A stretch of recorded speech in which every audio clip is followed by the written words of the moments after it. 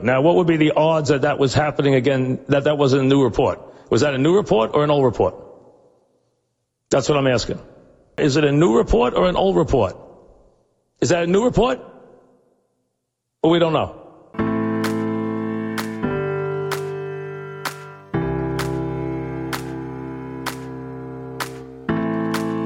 When a seasoned sports fan teams up with a millennial, opinions may vary, but the debates assuredly won't disappoint. Check your sources. It's New Report, Old Report. Here's your hosts, John Lund and Al Renato. Well, Al, another exciting week in athletics. Though the NFL is farther away, we still have excitement in sports. Don't let anybody tell you otherwise. The NBA, college basketball. Shockingly enough, I think baseball is going to be a big topic on this week's show, not because pitchers and catchers reported, but for other off-the-field proposals and issues. But I wanted to start here. We talked briefly about it before the show. And it'll eventually lead into a broader and bigger topic. But as the listeners, I'm sure know, I'm a Duke men's basketball fan. You are a Syracuse basketball fan. Your allegiance is much stronger than mine. I turned on the TV, and Jay Williams was leading the team to a championship, and I thought this Coach K guy was great. Let me be a Perfect Duke fan. timing. Let me be a Duke fan. Perfect timing. Here's Look you going to the school, having that sort of closeness and allegiance to it, watching success in person. What kind of a story is that? You got to drive to see GMAC play in -2-degree temperatures and not see any of the campus because you spent your entire time with your head down because #Syracuse winter weather. But Saturday, another epic, thrilling Duke North Carolina game, which was somewhat unexpected because of where North Carolina has been this season. A lot of injuries, a terrible year for them as far as their standards go, but they always flip the switch, either team, no matter who's struggling in the season or if they're both at top places and top billings. It's always must-see television. And we end up with probably,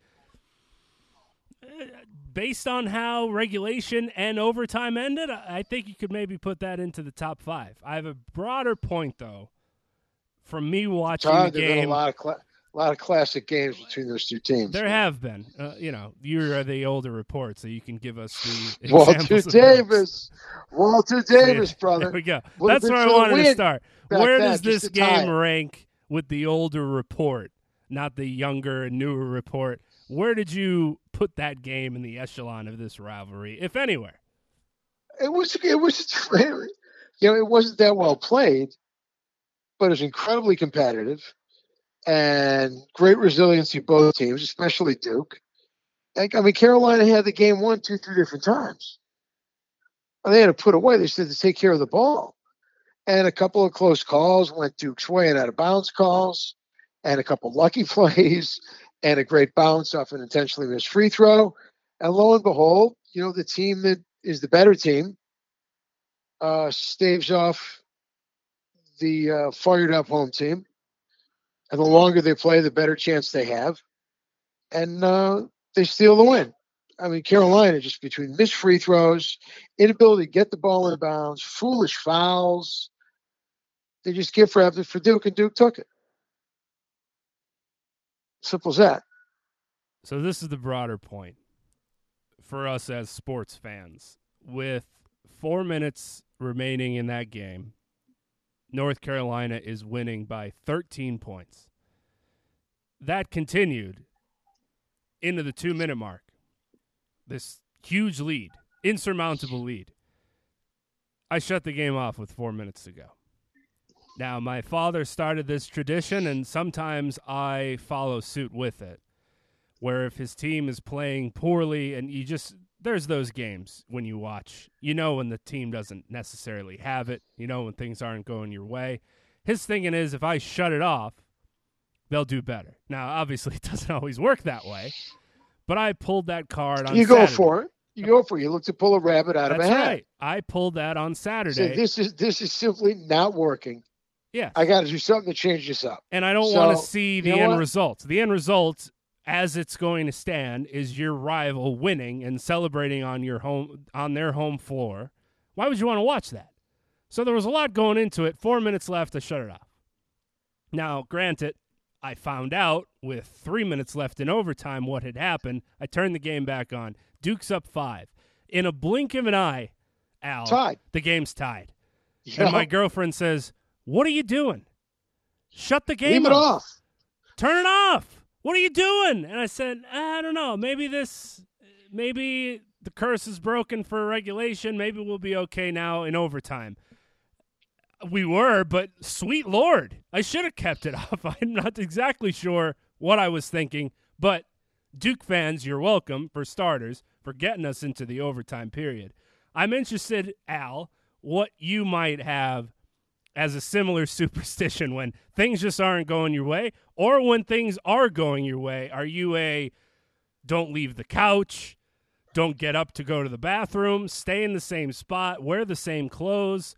What are your stupid superstitions that as fans we, for some reason, have when we watch our teams, thinking that what we do will affect the outcome of the game? When I was younger, wearing the same clothes, for sure.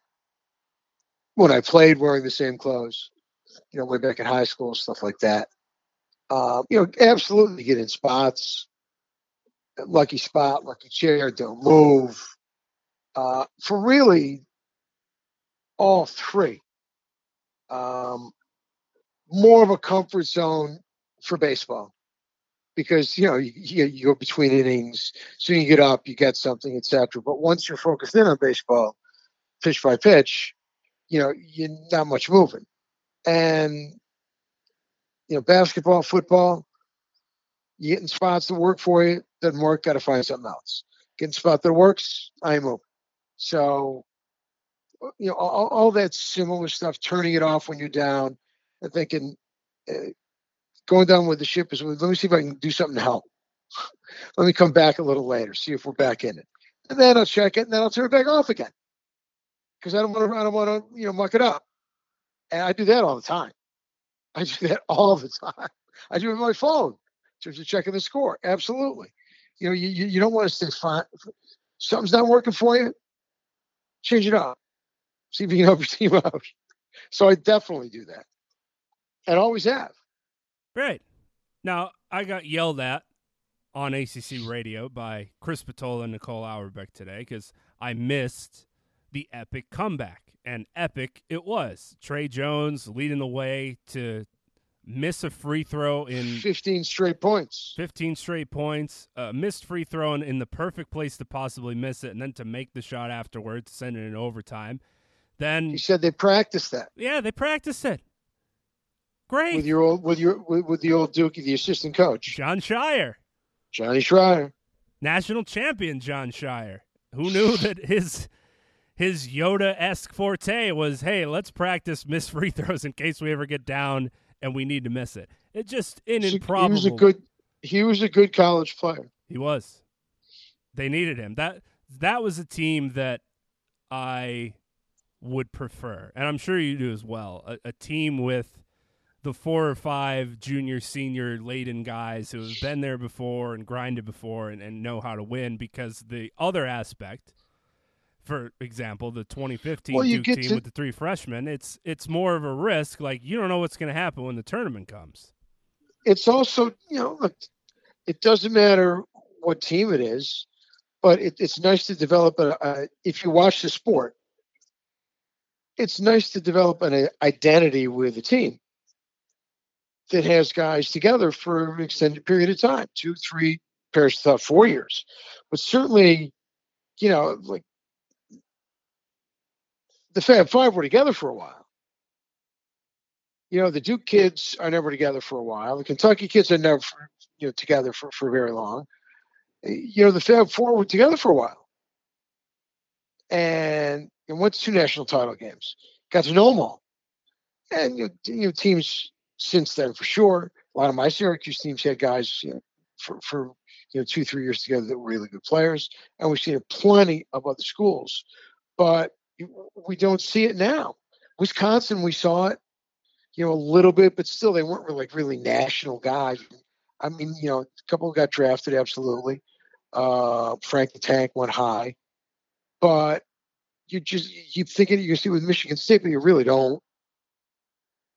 So it's, there isn't an extended period of guys together to really, get an identity with. And that's why, it's nice to have teams like that. It's nice to be able to buy a jersey and have people know who it is. And you don't have to ask, well, who's that now? Was that last year's number one, 2 years ago number one? Which one are you wearing that for? Thankfully, the names are on the back. And you lose track of them. You lose track, right? They all leave so early in throngs that I can't remember where everybody went. I mean, where'd you go in the NBA again? Who drafted him? Used to be you knew them all. Now, it's part of us being older too. But well, then they become too. He's still in the league when you find out what team he is playing for. Like, Jesus, I mean, he left too early. We didn't know what happened to him. He's still in the league. The fact that he's still in the league. All right, I didn't know he was still in the league. D-League. GD, whatever letter they're on. So they all come two-way contract. They all come out so early. Yeah. So you just lose track of them all. The Kentucky point guard, the Duke point guard from a couple of years ago. Or was he last year? A couple of years ago. Who went late in the first round. Who was on Portland, I believe. Yes. Had a big game the other night. But I didn't realize even realize he was on Portland. Didn't even realize it. So I can't keep track of so many of them coming up so early. But they win that game, and then Monday night, boom, home against Florida State. Quick turnaround. Florida State's been on fire. Duke beats them. Didn't expect it at all. I thought based on the high that you have to get yourself to for a North Carolina game, especially on the road, for it to then go into overtime, Florida State being a pretty tough team, top 3 team in the ACC, I can't believe that they pulled Duke's it off. Duke's a pretty tough team. I despise them. Always will. But this is a pretty tough team. They're resilient. It's tough. Make their free throws. Hope the other team misses their free throws like the North Carolina and Florida State game, both of them respectively. Hope the opponent misses their free throws. The call against Florida State. Get the call, 4 free throws at the end. The flying elbow. Hit nobody, hit the air, but apparently that was enough. You can see the positives that would generate a run in the tournament. You could also see the negatives to where it would lead to the one bad game that knocks you out.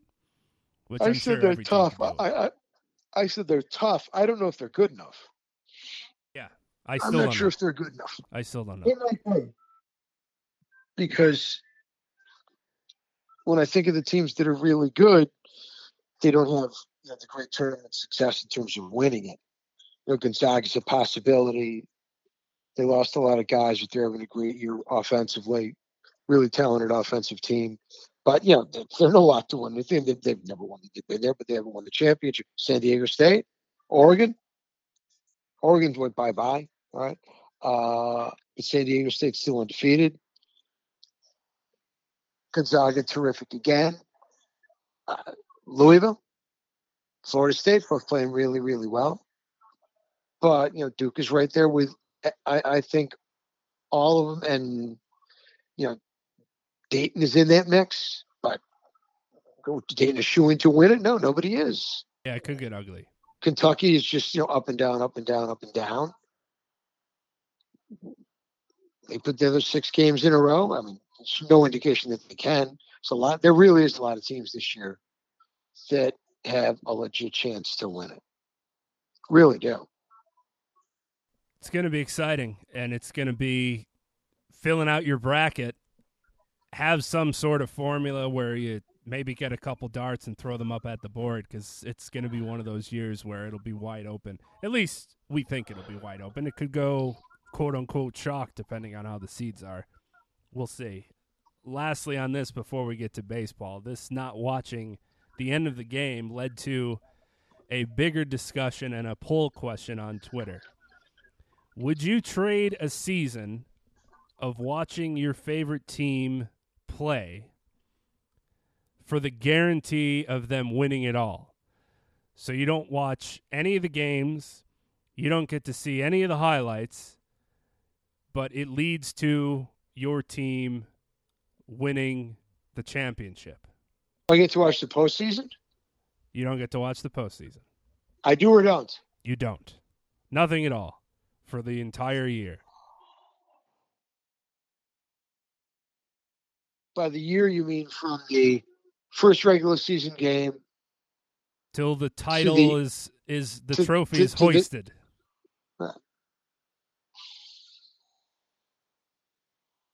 Yeah, I'd have to do that. Look at you. I thought you would be against this.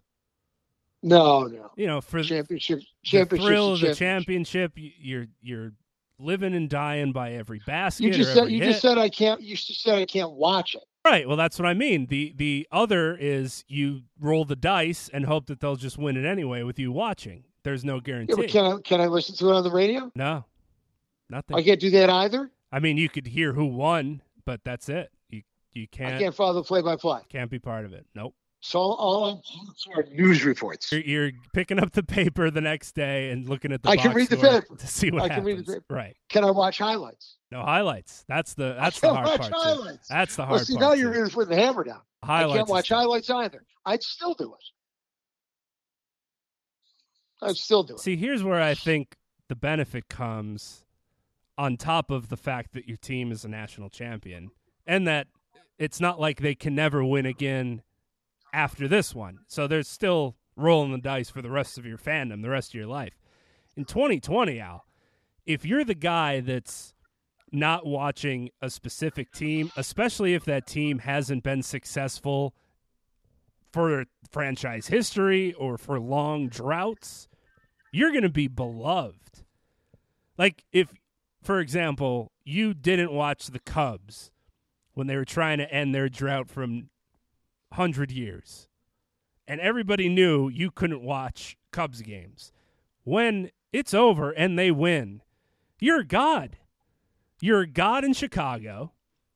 The team is probably going to do something for you. You'll get season tickets, maybe lifelong things. You'll have 30 for 30s done about you. This person was secluded from anything involving his or her team, and they won the championship. You'll be beloved. But it takes a lot. Is the reward at the end worth it? Like, if that's the only championship that team wins for the rest of your life, well, it's tough. But I think benefits would come from it. From teams, from fans, from owners. You'd be an immediate overnight celebrity in 2020. It's championship moxie is what that is. Let's take a quick break to pay the bills.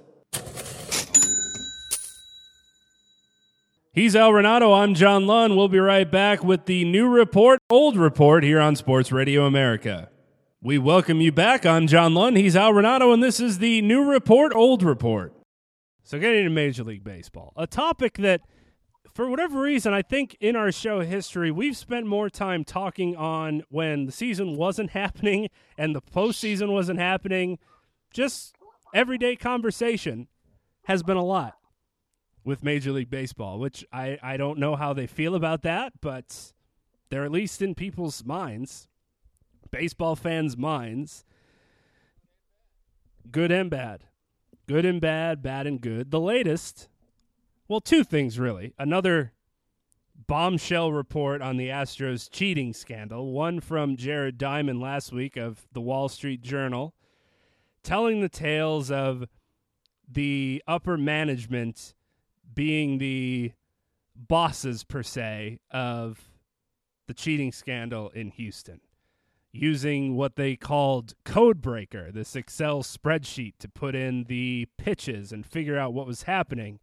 The GM and his cohorts fueling this from the top ropes, saying to the manager, hey, let's keep doing this, man. Originally, they were just going to do it for after-game study. Make sure that they saw what was happening for future times playing those opponents, and then that led to, you know what, why don't we just do it during the game? Forget about this waiting around stuff. Let's just do it now. We get that. Today, an article comes out. Carlos Beltran was the mastermind behind everything. Ringleader. Everything. Carlos. And nobody on Houston had enough balls to tell on him. We'd like to introduce the new manager of the Mets, the ringleader. Apparently, nobody on the team and nobody on the coaching staff had enough balls to go to anybody with any sense of sense and say, hey, man, this is happening. Oh, no, the players were too young. A.J. Hinch, as he told MLB Network Radio last week, or TV, I should say, I didn't have enough confidence in 2017. Now I have confidence now. It's the trail of tears, the woe is me that we knew would come in the Houston Astros part of this story. Now it comes out today. Oh, we couldn't go against Carlos. He was a veteran. There were younger players. The manager broke the monitors, but he couldn't go to anybody higher up. Please, save it. But we're really getting to. Very weak. Another proposed change. Very weak. Not to make the game faster, not to use a pitch clock or mess around with the bullpens or whatever you want to do to change the product on the field. We are going back to fiddling around with the postseason. To quote Joel Sherman, this is going to be the funnest part of the show, is trying to put what he wrote into logic and what this will actually come down to. Okay. Lots of playoff teams. I hope everybody's sitting down. 14 playoff teams would be the end result for starters, which is close to half the league, which would mimic the other professional leagues like the NFL and the NBA. Taking away from the fact, what I love about Major League Baseball, and you might too, is you get to the postseason, you're the cream of the crop. You didn't just get there by accident. Unless, you sneak in the wild card one-game playoff deal that we have now. But generally speaking, it's the best teams. So we have this proposal that the team with the best record in each league would receive a bye to avoid the wild card round and go directly to the division series. Okay, first-round byes, best teams. Can't have byes. First-round byes, best teams. The two other division winners and the wild card with the next best record would each host all 3 games in a best-of-3 wild card round. Can't do that either. So the bottom 3 wild card teams would have no first-round home games. Team makes the postseason, you got to give their fans at least a game. If you're going to play more than one, you can't make the postseason and not get to see a game in your building. The division winner with the second best record in the league would then get the first pick of its opponent from those lower 3 wild cards. Then the other division winner would pick, leaving the last 2 wild cards to play each other. So using last season as an example, the Astros would have received the bye because their cheating asses had the best record in the American League. The Yankees had the second best record. So they could have picked to play the Rays, the Indians, or the Red Sox. The Red Sox, as we lovingly remember, had the worst record of the 3. Who would they pick? There would be strategy involved. The Twins would have then picked the A's, as the wild card record would play the team not chosen by the Yankees or the Twins. So the Twins pick next as the division winner. Then the A's with the wild card record would play the team not chosen by the Yankees or the Twins. So now that that's all read, if you can put any of what I read into words, big picture here, what are your thoughts on this proposal to expand the postseason and all the little intricacies that would go along with it? Well, as being the old reporter, I should be kicking and screaming, and the bastardization of the postseason. I mean, when I was a kid, there were 16 teams, 8 in each league. When I was real little, how many teams made the postseason? 2, World Series. All right, so 2 out of 16. Now the league's combined not quite twice as big.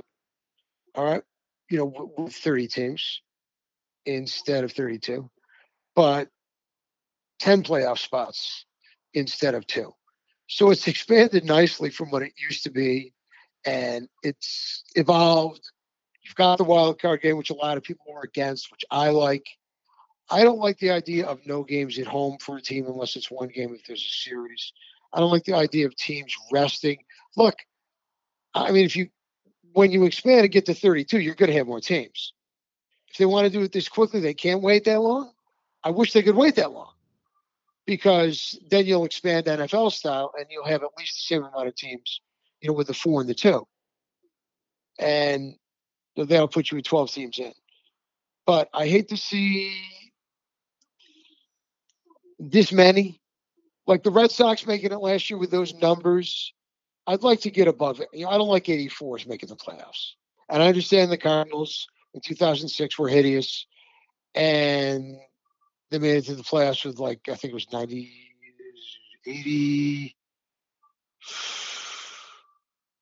Was it 88? Might have been 86. Might have been even less. It might have been 84 and 78 in 2006 when they won and beat the Mets. I think they were. So I just don't want to see anybody that low make it. That's too low. Even though it's my team, it's too low. Well, real quick, let me read you off the numbers that would have made it had this been in effect since 2014. So last year, an 84-win team makes the postseason. So we're kind of at the border. 2008, 382-win teams tie for the postseason. 2017, 380-win teams tie for the postseason. 80? 80. They're not even winning teams. 2016, a 79-win team gets in. Oh, 2015, 283-win teams make the postseason, and 2014, 279-win teams tie for a postseason. Proves my point. Spot. I didn't want to go below 84. Yeah. Look who's in. Losing teams. You're turning it into the NBA. Battle for the 8th spot. Well, you've got the possibility of 100-plus win teams winning the division by 10 or 12 games, having to go into a 3-game wild card with a team that has 80 wins, and you lose game 1, and you're screwed. That's not fair. It's just, of course, it's asinine. It's asinine. You, obviously being the vital portion of the show, have brought out the relevant statistics to tell me from an analytical point of view, it's not viable. Well, where this is viable, unfortunately, is going to be in the pockets of said teams. Of course. But, I mean, the saturation of the postseason baseball is going to be ridiculous. Exactly. And you're going to be going up against yourselves when you're playing these postseason games. Like, if you have to have multiple postseason games. I don't want to see a losing team. No. And you're battling against each other. In the Major League, in the Major League postseason, how far they got to sink? Right. I don't get it. That is ludicrous. I could swallow, and I think we've talked about this before on here, is if they wanted to make the 1-game wild card a 3-game series, I would be more than okay with that. I know there's the drama aspect for it, but you and I both know the sport of baseball isn't necessarily won or lost by the best team in one game. Sometimes you're in a slump, the right team gets hot at the right time. Record-wise, it could be ridiculous. 2 out of 3 series because I think they're cool. Yeah. And like we said, I believe as well, 1-1-1. 2 home games for the better team. You get a road game for the worser team. But both teams, as you mentioned, at least get 1 game at home. I love 2 out of 3s in early rounds. I love the days of 3 out of 5 in the NBA. Me too. I love 3 out of 5. Especially series. now when the 8 seeds never beat the 1 seeds. They're basically bye rounds. And we have to suffer 4 games. They had the NHL as well. I love the 3 out of 5. And I love when, before you were born, the 3 out of 5, people said, but the 3 out of 5 NLDSs and NLCSs, when they were just the East against the West, you had tons of 5-game series. They were great. There was so much tension in a 5-game series. You're on pins and needles constantly. You had to watch the game with such a focus because every pitch, every out, something damaging could happen, and it would have a huge impact in the series. Oh, I love those series. Yankee, as much as I hate to say it, those Yankee Royal series were just classics. Classics. Tremendous. The Reds and the Pirates, outstanding. Absolutely outstanding. Cardinals, Giants. I mean, the 7-game series, Cardinals, Dodgers. You had so many that, those were 7-game series. But you had so many great 5-game series that were competitive. And the Phillies, Dodgers, back in the 70s, that were, back, forth. But they were quick, man. They were quick. And pitching was huge. And both guys in the bullpen went every day because there was literally every game, even though there was no tomorrow. You had to win each one. So it was pressure packed. So I love those series. There's pros and cons to this where if you're a fan of a small market team, it obviously works in your favor because the season won't be over in, say, May, which we see every year. Either a team is tanking or either a team's just not good, and come May and June, it's over. You're not going to catch up in the division. You're not going to make the wild card. We hope that, you hope that those teams will look at the numbers you just gave me. They had me so appalled and say, well, look, we won 75 games last year. We win 5 more games, we made the postseason. Right. So instead of tearing it down, let's stay in the mix here. Right. Our payroll isn't overblown. We get a couple of really good seasons from some up-and-coming players or make an acquisition. If we win 80 freaking games, it can happen. And lo and behold, we're in the postseason. Right. And trade deadline comes, you sit tight. Why go out and get anybody? We're good. We're on pace to win 80 games. The analytics tells us so, and we would make the postseason by, say, 2 games. Financial boom. I'm just confused, I guess, by how Major League Baseball would think this would fix whatever its perceived problems would be. And I think they're just looking. You're absolutely right. I mean, it raises revenue, but it also gives the players more money. I mean, when we think raise revenue, we think of the owners, of course. More playoffs, more TV, etc., more gate, more merchandising, more TV rights, money in the TV rights, but a ton of more money for the players. So that's something for the Players Association. I don't think the players are overly concerned about playing the additional games. Obviously, the wear and tear of, clearly the NFL.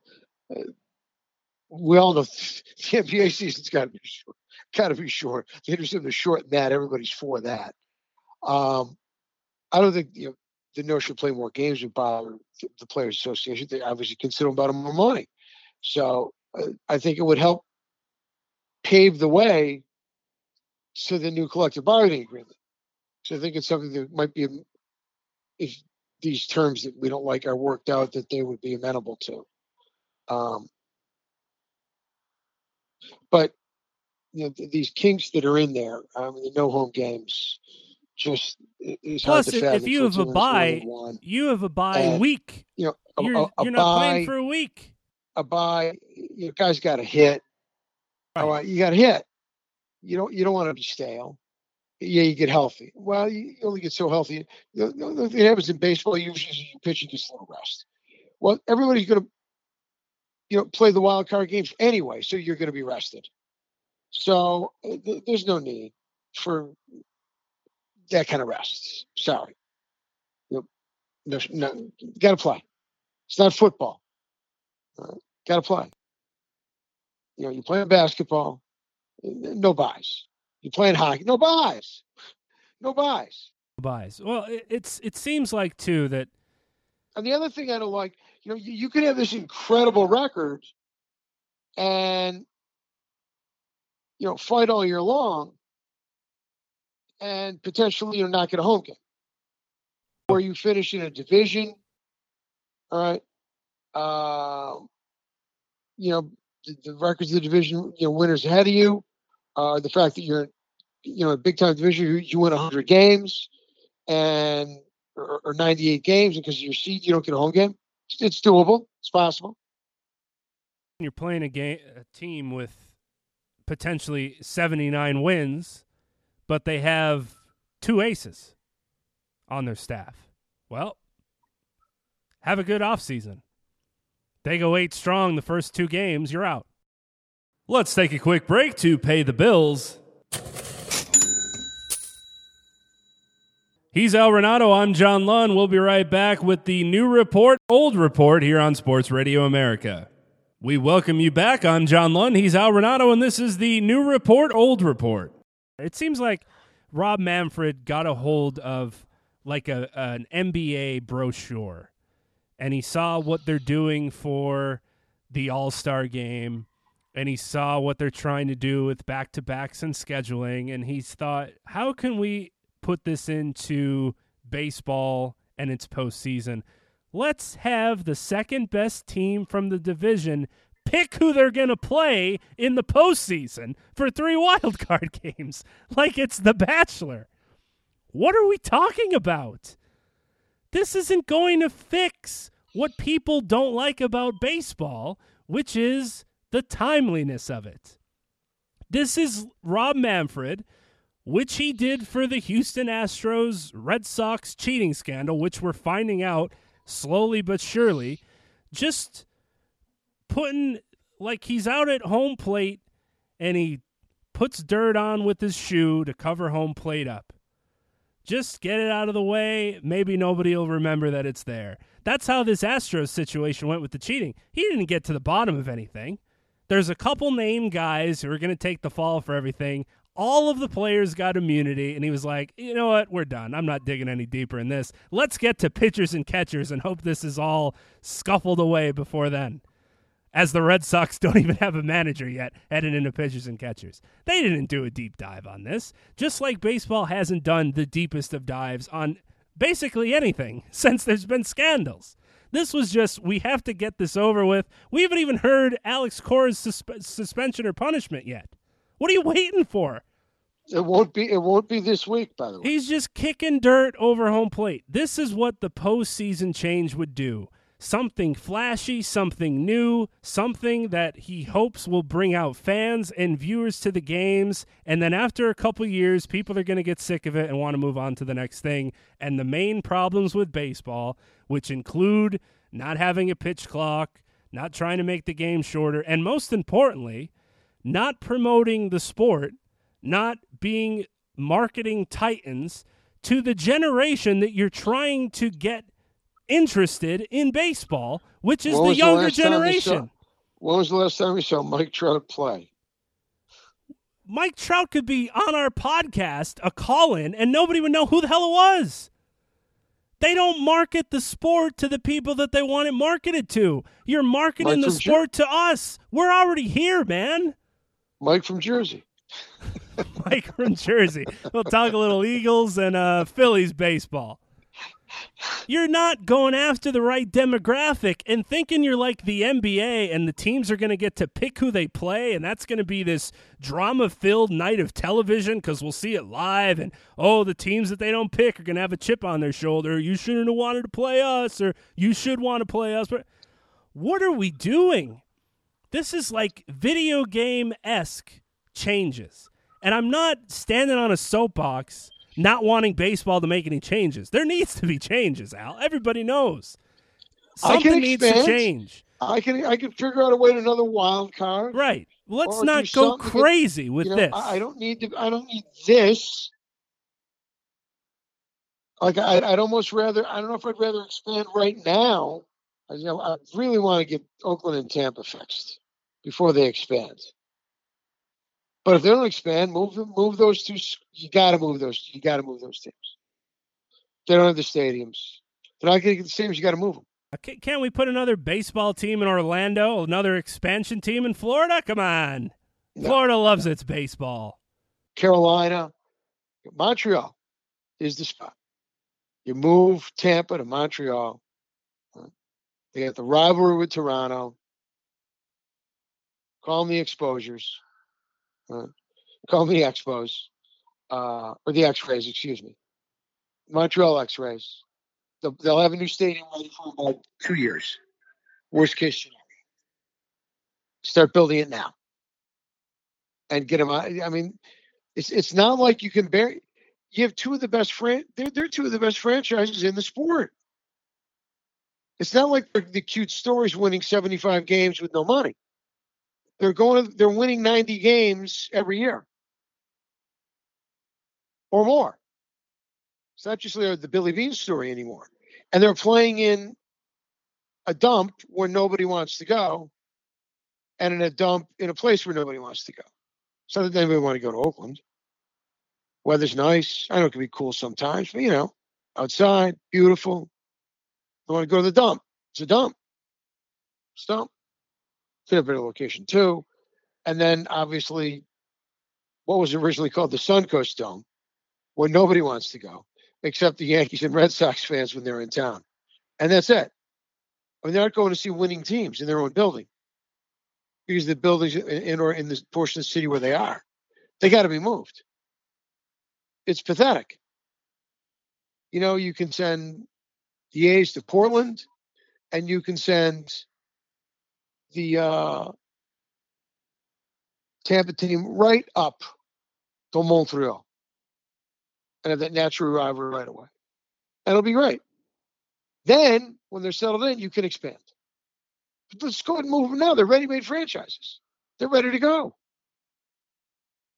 It doesn't even mean you can't expand and move them at the same time. How exciting would that be? I just came up with a grand idea, didn't I? Hopefully he's listening. Let's talk more NBA or something else innovative. Let's expand and move. Let's not wait for the cities to be settled. All right? Let's move them. Let's shake it up. Let's shake it up. Let's move those two teams and expand at the same time. So in essence, we have 4 new franchises. And we expand the playoffs because we've got 2 leagues, just like the NFL with the 2 conferences, all right, and the 4 divisions, and everybody goes. So you got 8 teams, and then you got the 2 wild cards. So we're rolling. 12 teams out of 32. Yeah. Perfect. And you can do your buys. Quick buys, and then you go. Just want to do it that way, just like the NFL does it. I think it would be electric to have those things happening at the same time. Absolutely. There you go. There's the interest. You get new fans, new fan bases. 4 cities. Major League Baseball expands not to 2 cities, to 4. And hey, here's who's on those teams.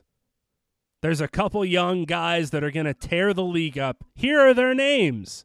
Here are their jerseys. Here are who they are. Putting this into practice, the way they want it, with all these layers to it. It's like bells and whistles. It's like kid and caboodle. Your kid comes up to you and says that his bike got stolen, and you go out and buy him an ice cream. Well, you're not getting the bike back, man. That's not the point. It only is going to clear the wound for so long. You're still terrible at marketing your sport.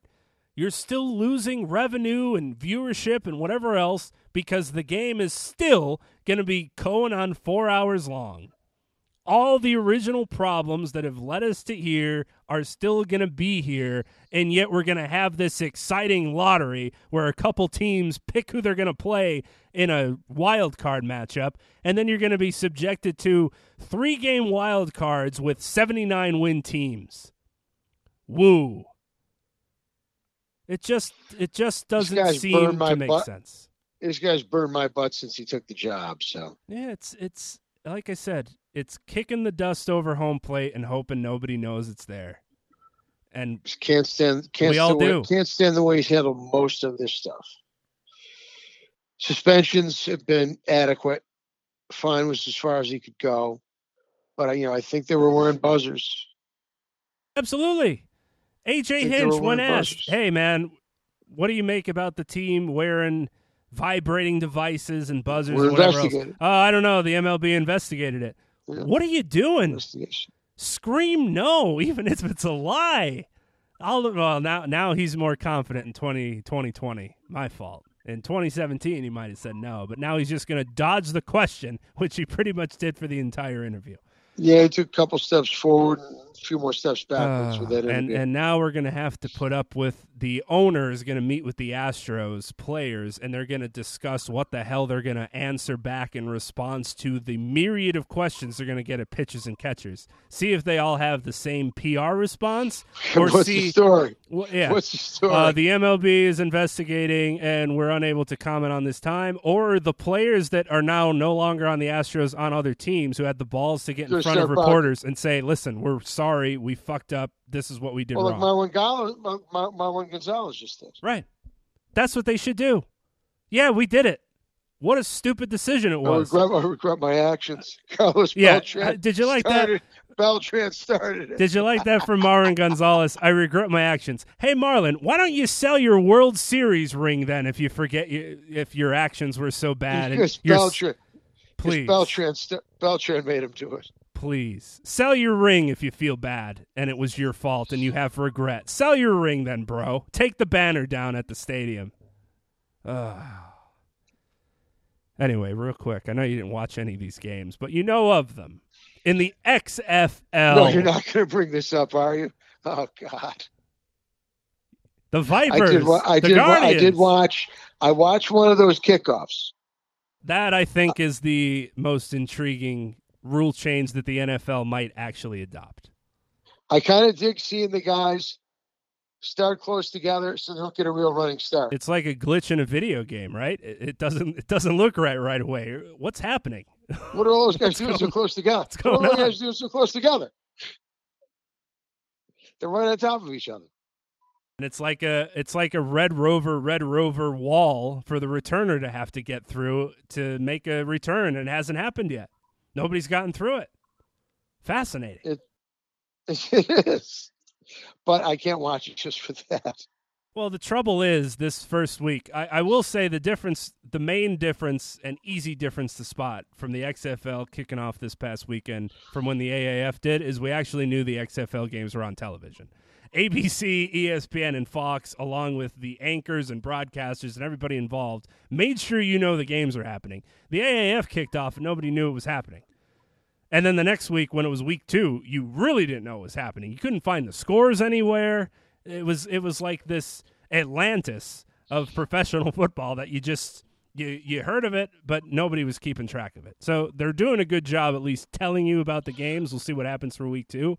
And they were all over. The problem is, there's some names I recognize. Yeah, but that is the problem. Is the talent? I mean, you still need to have a good quarterback to win. There wasn't a ton of across the board big offensive plays. There wasn't a ton of scoring to lead us to see what was going to happen on the 2-point conversion, 3-point conversions. There wasn't any chances at overtime. So they haven't hit that threshold that they're looking for where the new rules will bring the excitement if the offense gets them to those rules. Like the two best teams in the league, pegged by Vegas to win, scored, I think, a combined 12 or 15 points. No touchdowns for both teams. Not great. Not great. But we'll see. It's a work in progress. That's all I could say about it. It's a work in progress. Maybe they'll do well enough to get you intrigued. That's all. I'm all worked up over baseball. I'm done. Al, it's always a pleasure. We'll do it again next week. Dude, don't give me this, you're worked up because you think you got cheated out of a championship. Would you please? I didn't say that. I didn't say that. That's the way you're acting. I raised my voice, and it was a lot. All right, because... I didn't say that. No. You didn't hit. No. You didn't hit. No, that's not what has me worked up. It's everything. The postseason, the cheating, everything into one small bubble, and I let it burst on our show. I feel your pain, man. I'm just vastly disappointed on all fronts of the conduct, of the punishment was, I think Marinette was okay. It could have been more severe. I wanted to see more money, but the Constitution only allowed the $5 million. So, and we'll see what happens with the Red. I would like to get the Red Sox punishment determined before the season started. Let's go here. Can we move it along? So, I am just. It makes the game look like it's grasping. I don't like it when a game looks like it's grasping, and it's baseball, right. Honored, respected. It looks like he's reaching. It looks gimmicky. It looks cheap. And, that's the old story point of view. I'm not against more teams. Steadfastly. The approach I can't stand. And it's too many. There's 14 teams. No. 12 out of 32 I can live with. But 14 is just way too many. Way too many.